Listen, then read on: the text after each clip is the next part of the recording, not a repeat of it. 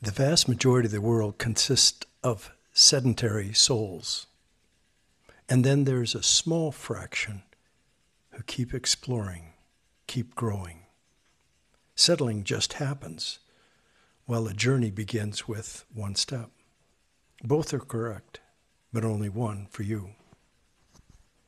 Hey there, you're listening to Dwelling Tiny, a podcast on creating new experiences through travel, life abroad, on a minimal budget, and while later in life. If Jeff can do it, why not you? Now your host, Jeff Jasper.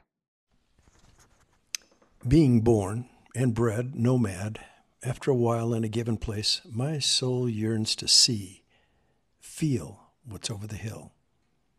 It's not that I'm dissatisfied with where I'm at. I just need to move on. A side of me that took a long time for me to realize, for whoever I'm traveling through life with needs to be of the same mindset. I can build houses with picket fences and have. Yet there comes a time when the need to move grows and grows, not from dissatisfaction of where I'm at or who I'm with, as it is a need to know and experience more. Research tells us that the nomadic lifestyle started about 12,000 years ago. Presently, there are 30 to 40 million nomads worldwide. With a population of 7.888 billion, that puts the nomadic lifestyle pretty difficult to find a true soulmate, unless you're traveling in a nomadic community, or at the very least, residing where the community is currently based. A definition of nomad is one who belongs to a migratory community moving for food and water, while a vagabond doesn't have an objective, just traveling for the sake of it, without shelter or a job.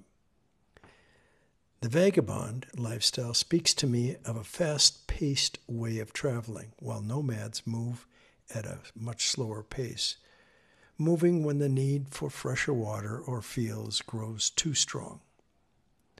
With these definitions, I'm a slow-moving nomad. In life, it's important to know who you are. Charting a course of travel too far out can get costly. Having reservations set far forward can lead to lower cost and some peace of mind. Yet it can be expensive leash. Last year I wanted to attend an event many thousands of miles out of my normal path of travel. It was one of those once-in-a-lifetime events.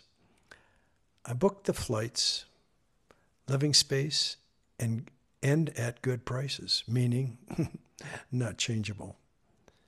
I was satisfied as time progressed. Then the event was canceled, moved months into the future. That unforeseen change became costly. I had purchased insurance, but then I found out that covered the equipment, travel equipment, plane, whatever, failure or health issue for myself, not the cancellation for the reason why I was traveling. A new lesson learned. Would I purchase refundable tickets going forward? Nope. The cost for me isn't worth that rare event that the reason for the travel changes. I will, however, purchase flights and housing much closer to the time of travel. Today, where I travel to in 6 months is different than what I would have said 2 months ago. The world and my knowledge and desires change. Know who you are. Research where you want to travel. Know who your travel companion is. And know committing to a destination too far forward can be a leash, and in some cases, with a potential increased cost. That said, on January 1, I purchased a cruise in November that is, that's way out in the future.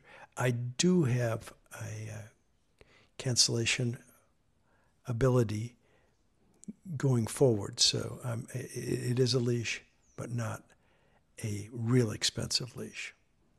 I'm Jeff, and I'm Dwelling Tiny.